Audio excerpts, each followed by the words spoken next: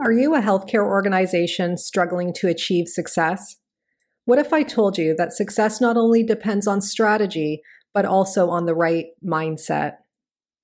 At the Mindset Gap, their team of seasoned consultants understand the critical role mindset plays in achieving organizational excellence by empowering your workforce to think innovatively, embrace change, and adapt to new challenges. So imagine your workplace, one where your employees and patients thrive, where creativity and productivity go hand in hand, and where obstacles become opportunities. Don't let your organization fall into the mindset gap.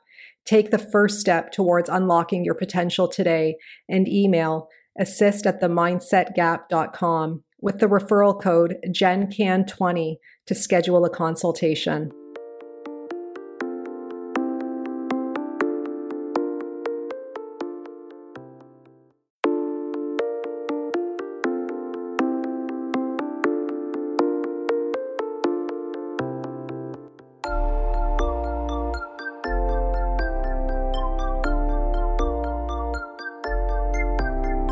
Welcome to the Healthcare Provider Happy Hour. This is a safe space where we invite healthcare providers to unapologetically be themselves after the working day.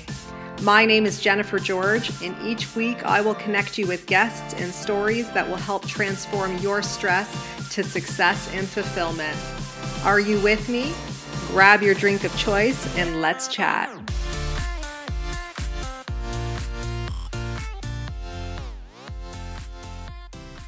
Hey everyone, welcome to the Healthcare Provider Happy Hour. I'm your host, Jennifer George, and I'm joining you today with Jem Fuller.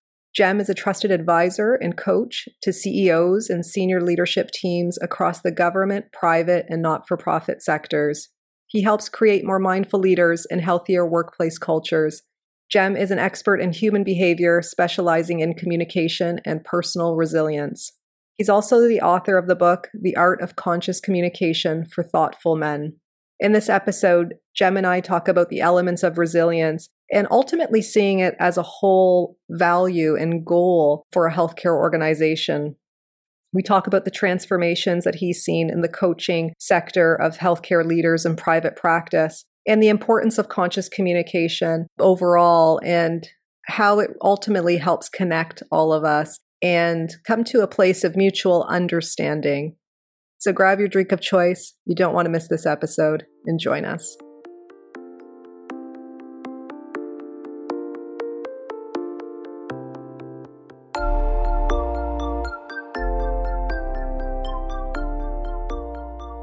Welcome to the show, Jem. Thanks for joining me. Yeah. Hi, Jennifer. Thank you so much for having me along. Thank you. So you're in Australia, right? You're in Tasmania? I'm in Australia. What time is it over there? It is a very respectable time now. It's 9 o'clock in the morning. Oh, beautiful. Beautiful. It's 6 p.m. in the evening here. So I'm glad we made it work across the world here, connecting. I wanted you to come out and talk with us a little bit about your story, what brought you to the coaching field, speaking, writing, authoring, and kind of your experience specifically in the healthcare sector with coaching and culture. Yeah, sure. Yeah. Where would you like me to start? It's not a standard story in terms of how I got here. Maybe I can dot point it for you, and then if you're interested in any detail, I'm happy to talk about it. But in dot point, I started very alternative with an alternative kind of adult life. As soon as I finished school, I started traveling. And that led me to, the far reaches of cultures that were as different to what I grew up in as possible. I was just, really enamored and curious to travel to places that were, culturally very different. So I through my 20s, I earned money as a fire dancer and a tribal tattooist and a volunteer in third world countries, a kindergarten teacher in Taiwan, and a motorcycle courier and a laborer, all sorts of things. Wow. I did a lot of different things. I was actually ideologically quite anti-establishment and very bohemian. I didn't want to do the normal thing. I didn't want to buy into the get a job, earn as much money as possible, climb some kind of ladder, and build the white picket fence. I didn't subscribe to that initially. Mm-hmm. And then when I became a father in my early 30s, my wife and I, when we first started having children, I was like, wow, I need to support these kids. I've got to get some sort of career. Yeah. So then there was the chapter in my life working for an international travel company, and I did end up towing the line, so to speak, a little bit more conventionally. And I worked with a suit and tie and was quite successful in that. It ended up in senior leadership. And in the last few years, as a senior leader with a lot of staff and a reasonably big part of the business that I was in charge of, got introduced to coaching and human behavior and cool things like NLP, neuro-linguistic programming, and all that sort of stuff, which I was fascinated in. Yeah. And the parts of the senior leadership role that I really resonated with, that I loved, was the coaching element. So sitting with the people who reported to me and having conversations around how they could continue to expand into their potential professionally and personally. And then also the one-to-many, so standing in front of a room of people who were hoping to learn something that I might be able to facilitate for them. And I loved those parts of the job. The parts of the job that I really didn't enjoy and therefore wasn't very good at necessarily was this incessant drive in the corporate world to just grow net profit, quarter on quarter on quarter. And if you're not growing that net profit, then pretty quickly you're irrelevant. And the pressure to do that drives us away from our core values, and our sense of meaningful work. And I succumbed to that because I thought that's what I had to do. And I ended up essentially being really unhappy and living under this facade of success. And yeah, I'm great, I'm wonderful, but deep down inside, really lost. So then I'd come across coaching and decided that I did want to be a coach at some point. Enter stage left, my midlife crisis / awakening. Lost my job, lost my career, lost my house, lost my marriage. Oh my God. Big. It was big in my early 40s, but kept my kids, which was the most important thing to me, 50-50. So I've been week on, week off with my kids over the last 9 years. Studied coaching and got the qualifications that I was interested in getting and understanding. And since then, I've been running my own coaching practice. It ended up becoming specifically leadership. And then just coincidentally, or you could look at it that we attract what we want to attract, but I've attracted a lot of leaders in the health sector. So I coach a lot of health practice owners, whether they're physiotherapists or occupational therapists or podiatrists or chiros or these sorts of people who run their own health practices. And I coach them in leadership and helping them create healthier workplace cultures in their clinics. And perhaps to the latter part of your question, I get a lot of satisfaction and a lot of meaning, and it helps me on my mission working with these people in the health sector because generally speaking, they're really good people on a good mission and they're driven to help. They're really driven to help the health of the community that they're a part of. And so, yeah, I want to do good work with good people, and that's the health sector, right? Wow, that's such an amazing story. And when I looked at your bio, you literally wrote living in the extremes, like you've lived the extremes, right? Like from your 20s to where you are now. But going back to your 20s to where you are now, you basically did create for yourself. And, I know at the time you were anti-establishment and things like that, but it kind of came back full circle where now you are your own leader, your own boss, you've got your own coaching business. So it's quite remarkable how you still had to go through the conventional way, maybe in a way to realize what you didn't want to. And also to learn the language. I can only be effective as a coach if I can understand the people I'm working with, understand the pressures that they're under in the corporate world and in the private sector, and also in the public sector. I have executive and senior leaders that I coach in government as well. Wow. So being able to understand them better and also the language that they use and that kind of thing helps me build a bridge. And, if I can help be a bridge between alternative ways of thinking and leading into, well, now it's a post-pandemic world, isn't it? And what does that look like? But encouraging people to think outside the square, to think outside the paradigm that they've been indoctrinated into, And that's really being in integrity, I think, as a coach, like you said, speaking the language and having to have experienced things yourself to some degree. So what do you find? I'm kind of fascinated with kind of what brings people to you in the healthcare space. Like, why do you find, like, do people often reach out to you, or are you doing a lot of outreach? And, what is the reason they're coming to you for? And what is the reason why they stay with you? And what is the reason, or what do they learn after their experiences with you? Yeah. Oh, so many wonderful questions in there, Jennifer. Take your time. Yeah. So how do they come to me? I'm super lucky. I feel lucky, and yes, I know we create our own luck, but I'm conscious about expressing that I feel lucky, and it's part of my gratitude. I'm at a point in my business now where I don't need to reach out to people, so my clients come to me, and that's just over years. I don't believe there's such thing as an overnight success, and it's not even been 9 years of running my own coaching practice that has brought that to me. It's the 50 years of my life that has brought me to this point. One of my clients, and who has become a friend now, and we met each other through a networking group, and he came away, and I came into his organization. So he is by trade a podiatrist, and he's quite a successful business owner. He has 5 or 6 podiatry clinics under his own brand. And he initially engaged me to come in and run some culture workshops with his team. So that was helping them design their mission, their higher purpose, helping them design their vision. Where are we going? What do we want this to look like in the future? And then facilitating a workshop for them to come up with their core values collectively, so that they all had buy-in to how do we want to show up? What values will best set us up to achieve our mission and help our patients, our clients? So I did that work with them initially, and then he decided to come away on one of my leadership retreats that I've been running since 2014 in the Himalaya in northwest India. And it's a really beautiful program, very remote. We trek for 7 days off the grid. Your phone doesn't work. You've got no connection with the outside world. And we're camping. We have pack horses that bring the gear. We don't see any other people. It's quite a remarkable experience. Anyway, this client of mine was, quite passionately taking notes in this little notebook. Every time we stopped for a break when we were trekking, his notebook would come out and he's scribbling these notes, And I came up to him and said, well, I'm curious, creatively, what's going on for you right now?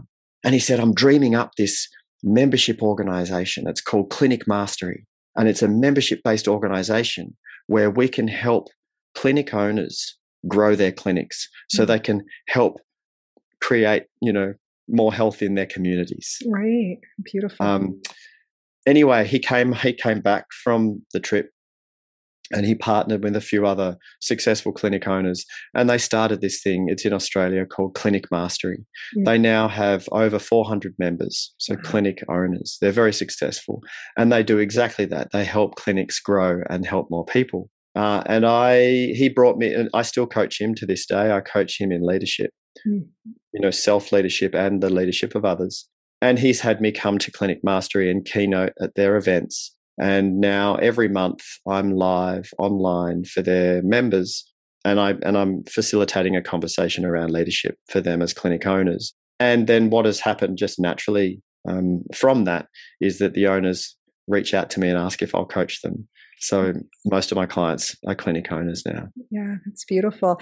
And do you do coaching with the clinic owners and you said in their staff as well sometimes, right? If you're doing like cultural work and things like that? Okay. Yeah. So there's a few different programs that I run for their people. Right. Okay. For their teams. The one that's been really useful over the last couple of years is on resilience, personal resilience. I know that globally we've all been tested, and, in the state in Australia where I am, Jennifer, we've had the longest lockdowns globally. Similarly here in Ontario, Canada. Right. Yeah. I know Australia's been just probably, like you said, one of the longest as well. Yeah. We have a lot in common, don't we? Yeah, definitely. And I love that you brought up resilience, because that's where I kind of wanted to go. So this is what I love, right? This is this natural evolution of the conversation. I had a feeling you were going to take me here. So let's talk about resilience, even from your own life, right? And what you've been through over the years. I mean, when you had lost, your job, your marriage, like going through custody, things like that personally as well. How do you define resilience, and like what is it to you, and how do we develop it? Is it something that we do develop? Is it something we're born with? What is your take on it? So resilience is our ability to get through or bounce back from adversity, and then someone who has a good sense of resilience can even thrive through adversity. And it's interesting, isn't it, that our resilience gets really tested not necessarily when we're having to exert ourselves physically. I mean, over the last 2 years, we haven't necessarily all of a sudden started running marathons. No, we're still sitting at our quite the opposite. But our reserves, our energy reserves, have been drained, which leads me to believe that a lot of our resilience is mindset. It's in the mind. In terms of our perspective, how do we look at things? And our perspective matters. So coincidentally, before COVID even became a thing, a client here had asked me to put together an online course in personal resilience. So I was building this course on resilience, and then COVID came, and the online course ended up helping a lot more people than I thought it would. Yeah. And the components of the course, there's 4 components, I believe 4 components to our resilience. Mind, and then more specifically with mindset, so our perspective, our beliefs, the way we approach life, and then mindfulness. So the practice, as in integrating mindfulness into something that we're ordinarily doing anyway, and then also dedicated, which is sitting down and meditating essentially. But this practice of developing a healthy mind, I think, is really important. Then there's movement. We know that movement is integral to our health and well-being and our resilience. So finding ways to move our bodies, and we can be creative about that. When we're locked down, we can still move. Nature. It's so, and we know this through COVID of being locked up as well. Being in nature is so important for our health and our resilience. It's interesting, as I'm coaching people with their resilience and we're talking about getting into nature, people have been saying to me, Jem, it's interesting, when I go into nature consciously, on purpose to build my resilience, the benefits I get from it perceptually seem to be enhanced. Yeah, I can see rather than just going into nature because I'm going for a walk on the beach or in the mountains. Okay. When I say to myself, right, I've got it in my diary, I'm scheduled to go into the mountains for a walk in the forest today to build my resilience. When they do it with intention, their perceived benefits are enhanced. So I find that interesting. And then the 4th component of resilience, I believe, is meaning, purpose. If we have a sense of purpose, if there's some deep sense of meaning behind the work that we do, for example, then we have extra reserves in the tank on the tough days, on those days where you're really feeling not so great and, you're facing some big challenges and it can be overwhelming. When you're connected to a strong sense of, why am I doing this? This is really important that I do this. We tend to have more resilience. Yeah, that's one of the things about purpose that I say to myself sometimes when I'm having a tough day or when I'm being hard on myself, like I'll say did I do it all with purpose today? And that seems to help me and just better understand and be a little more compassionate with myself as I'm experiencing that. Yeah, absolutely. When we talk about nature, do you recommend that people engage in should they not be listening to anything? I know if I'm out in nature, oftentimes I've got my headphones on, I'm listening to something. Or do you because based on your retreats and stuff too, I'm thinking right now, do you really just prefer mix no noise? Okay, cool. Yeah, mix it up. It up. Sometimes when I'm going for a run, I'll listen to a podcast, and then sometimes I'll go for a run and not listen to anything at all. What do you find people have the most difficulty with when it comes to resilience in these components? Is there a theme, even in the healthcare space, that you see? Yeah, look, I think by nature of being human, we get really quite stuck in the way we think things are, so or the true. way we think things should be. Yeah. We get very blinkered, and we're not even aware that we're blinkered. We think that we're just looking at reality objectively, but we're not. How can we? We can only look at reality through our lenses, through our biases and our beliefs, which are, a conglomeration of all of our experiences and the meaning that we made and the stories that we've made up through our life. So I think it takes a dedicated practice to open our minds. And so how do you facilitate that, Jem? Like, how do you help someone who's feeling stuck, who's spinning a little bit, and they're almost like resistive? And I know that sounds counterproductive, because I would think people who engage in coaching want to be there. But sometimes I have to wonder if, for example, you have a staff as well as, the leader or the employer, let's say, if the staff are as on board sometimes with everything too. Like, I'm sure it's not always an easy process, is I guess what I'm saying. Yeah. Look, I think, Jennifer, it's very rare that your staff will care about your business as much as you do. Wow. Why should they? It's not their business. Yeah, it's true. If we can stop expecting that they should care about it as much as you do, that's half the step. Okay, right? that's great advice, actually. Yeah. No, I've never heard someone put it that way. You go. Well, it's just the truth, isn't it? Yeah. And let's call the elephant in the room and be straight up about that. And so then when we understand, okay, well, they shouldn't care about my business as much as I do because it's not their business, then we can start to ask better questions like, what do they care about? Where is the meaning in their work? Mm-hmm. And at this point in time, they've chosen to be an employee. They've chosen not to go out on their own and start their own business. So this is their reality. They want the benefits of, not having to shoulder the responsibility of everybody else's wages, of not having to shoulder the responsibility of growing or continuing the business, in that way. They want the benefits of being able to just show up and do what they're good at and be paid to do it. That's where they're at. Yeah. So let's help them. Let's have conversations with them about what's the meaning in their life. What are they passionate about? What's the higher purpose for them? Mm-hmm. What are their intrinsic motivations? And how can we align those with the organizational purpose? And if we can find some strong alignment between what are they passionate about, what do they care about, and this organization, then they're in the right place. They're on the right bus, and that's great. Yeah, that's awesome. I love how you said that.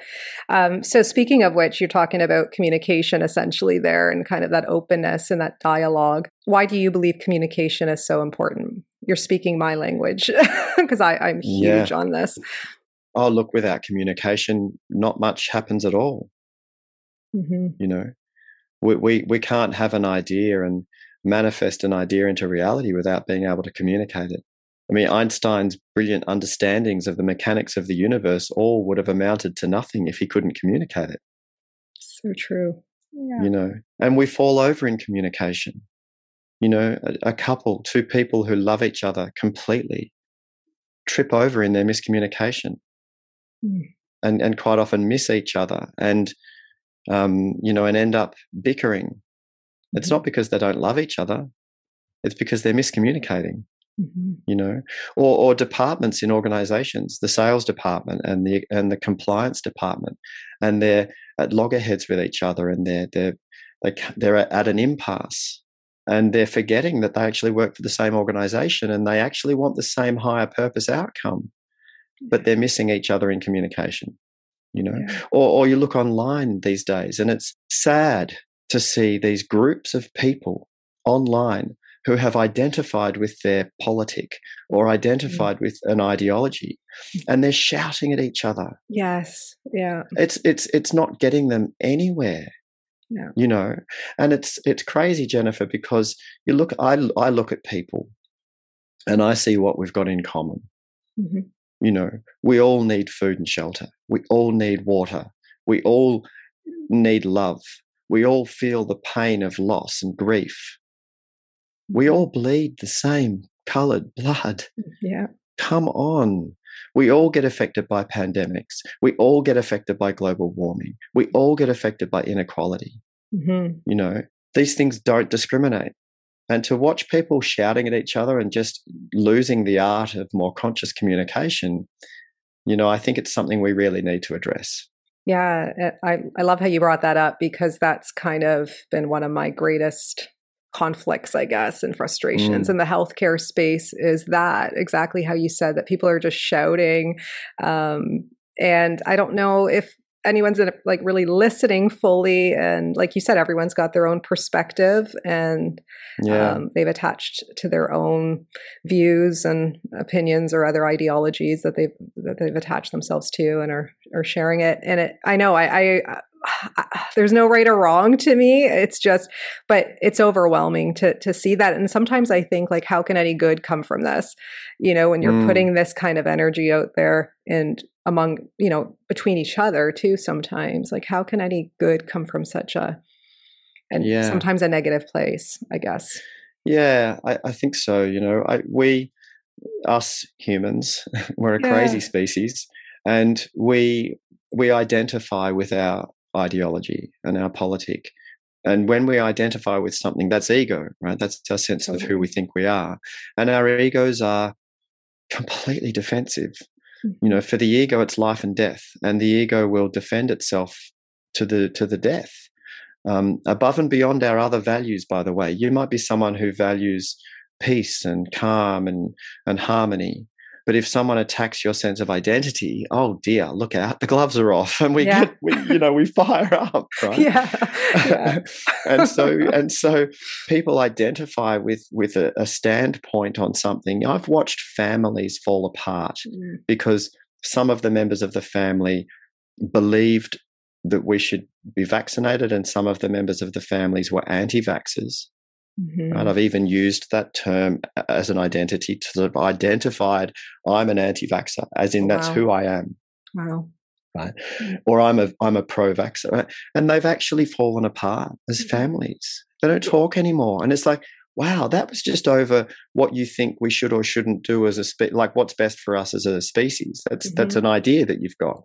It's not who you are. You were someone before you even knew what vaccination was. Right. Wow. You just gave me goosebumps, Jem. Oh. Yeah, because that's hitting home. And I think, like you said, it's a big reality for almost everyone I've spoken with has experienced or indirectly experienced that. Yeah. And if we could just loosen our grip a little bit and remind our ego, I don't need to be so vehement in my self-defense right now. Right? Because I understand, ego, that you're trying to keep me safe, but there's no lion coming to eat me right now. You're right. Yeah. My actual life is not in danger right now. This is just an idea that I have, and it's just a different idea that they have. And it's okay, ego. Just relax for a second. Let's lean in, perhaps, and seek to understand. Really seek to understand. And that doesn't mean that after seeking to understand that I'll always agree with you. It doesn't mean that. It doesn't mean that you have to let go of your values or what you think is right and wrong. But you can just relax in a moment and lean into the conversation. I mean, this is communication in its essence, right? Yeah. Communication comes from the Latin noun communicatio, which means a sharing. Beautiful. And the Latin verb communicare, which means to make common. So if we're really serving the communication itself more consciously, then we are leaning in to seek to understand and to share something together. Yeah. And, up until recently or a few years ago, I always felt like communication was something we externally practiced rather than internal or consciously, right? That's huge. Wow.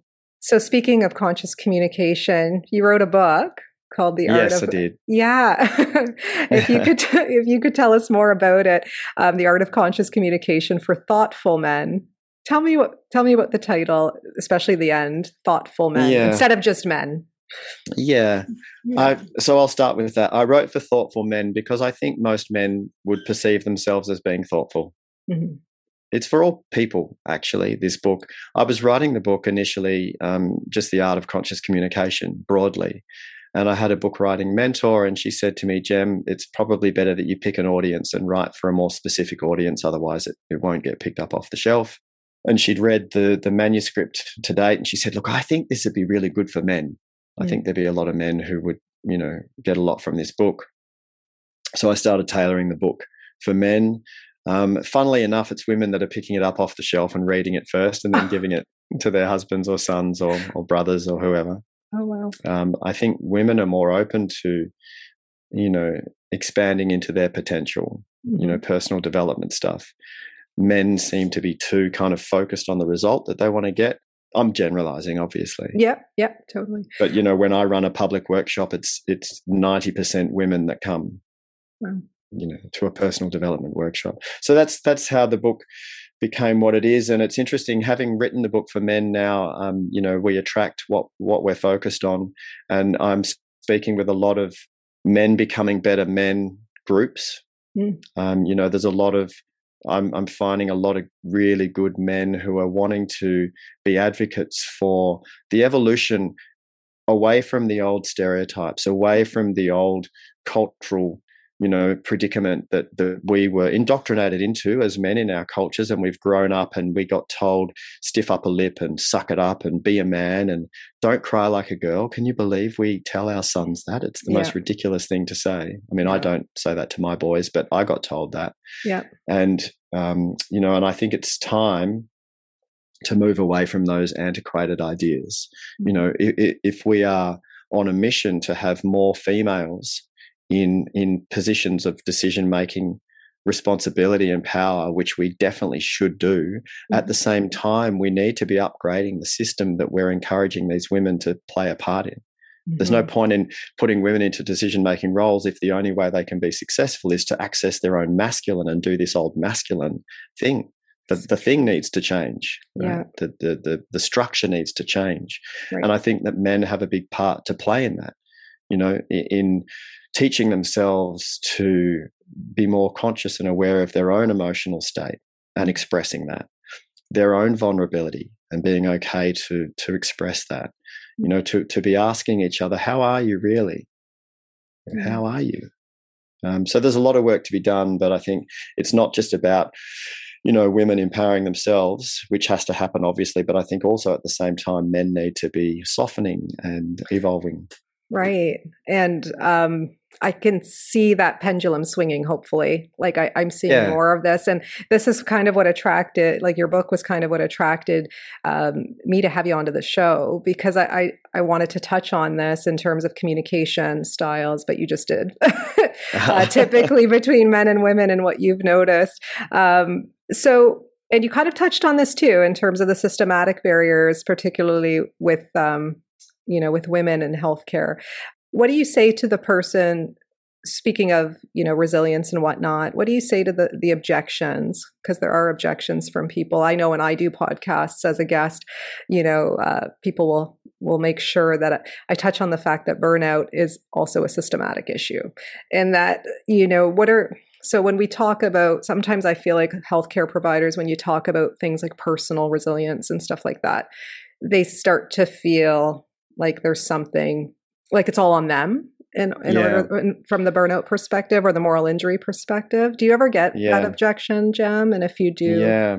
Yeah, absolutely. At the start of my online resilience course, I'm very careful to say at the outset that there's two parts to resilience. There's personal resilience, and there are things that you can do to strengthen your resilience, but there's environmental impact on resilience. And it's huge. Yeah.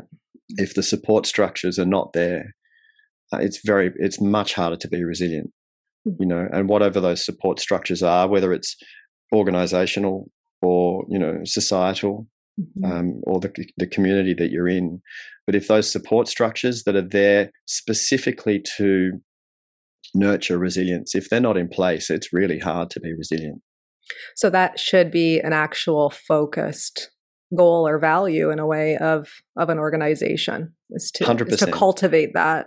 Okay. 100%. And if there's one good thing, and there's more than one, but one of the good things to come out of this pandemic and people's mental and emotional and physical health being really put to the test, is that boardrooms are now, it's an agenda item on the boardroom table now. Okay. There are executive levels going, wow, we actually have to do something about this. We have to put systems into place organizationally that support our people's well-being. Mm-hmm. And, people like you and I have been shouting this out for years. Right, exactly. And no one listening to us. And then a global pandemic comes and they go, oh, okay, we better do something about this. Well, that's what I was going to say, Jem, when you're talking about ego, is that, do you think that the pandemic has made our egos like amplified, and we've become almost all ego in a way because we're so bombarded? Everyone's affected by the pandemic. No one's immune. I think two things. If ego is all about itself, right, which it is, and even if you have an identity, if you have a sense of identity that is about service, so even if your sense of identity is I'm here to serve, right, which is a functional sense of identity, right? Because then there's going to be beneficiaries of your way of being. Mm-hmm. Ego is still about itself. So if ego is all about itself, and then the other end of this scale of the experience of being human, let's call it spirit. Okay. Insert here whatever word you want. Okay. But this experience that we have as humans, sometimes we get a glimpse of the fact that we're actually all connected. Mm-hmm. That we're actually intrinsically and inseparably a part of the same greater system.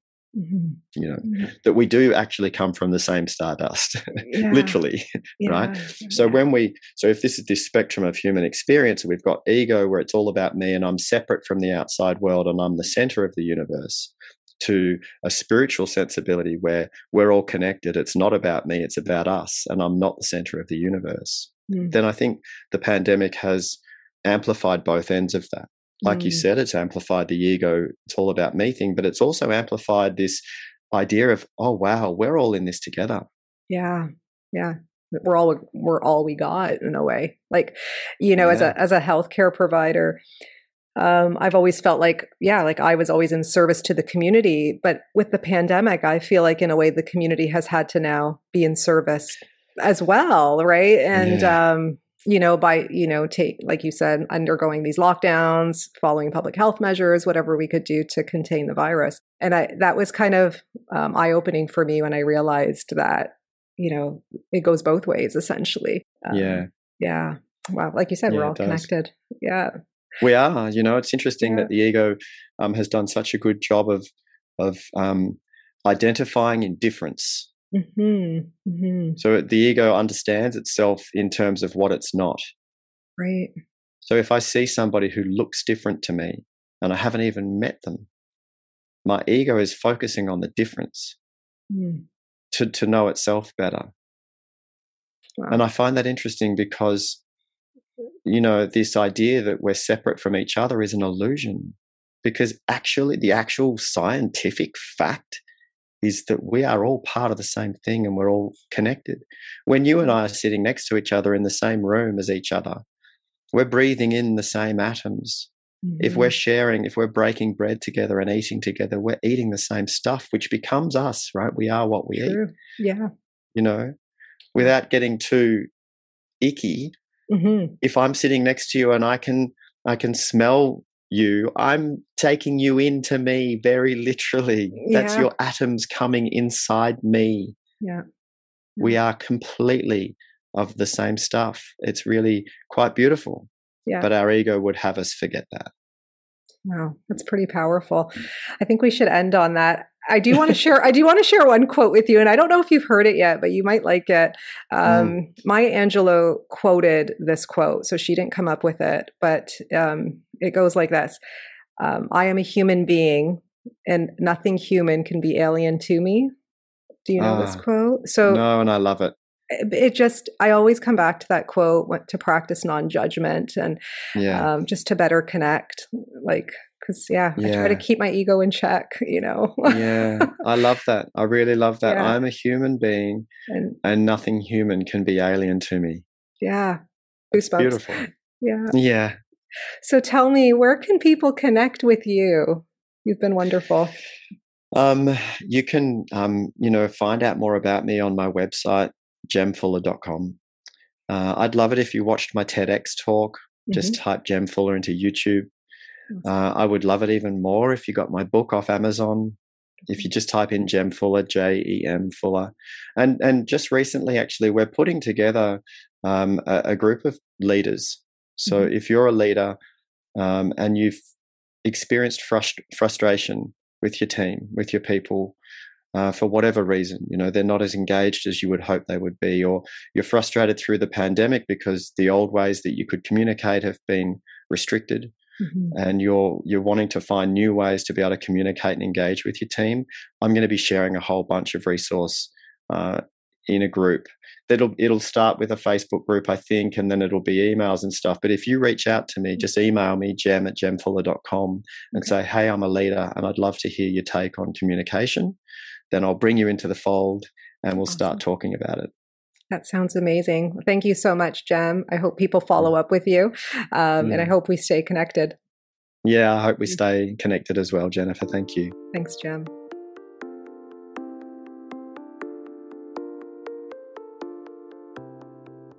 So if you guys like this podcast, please subscribe and leave an honest review. Your feedback means everything to me. Your reviews are what moves this podcast forward, and I always appreciate receiving them. If you want to get a hold of me directly, reach out to me on social media. My handles are in the show notes, and you can always subscribe to my weekly newsletters at jennifergeorge.co so that we can stay connected. So until next time, thank you guys so much again for your ongoing support.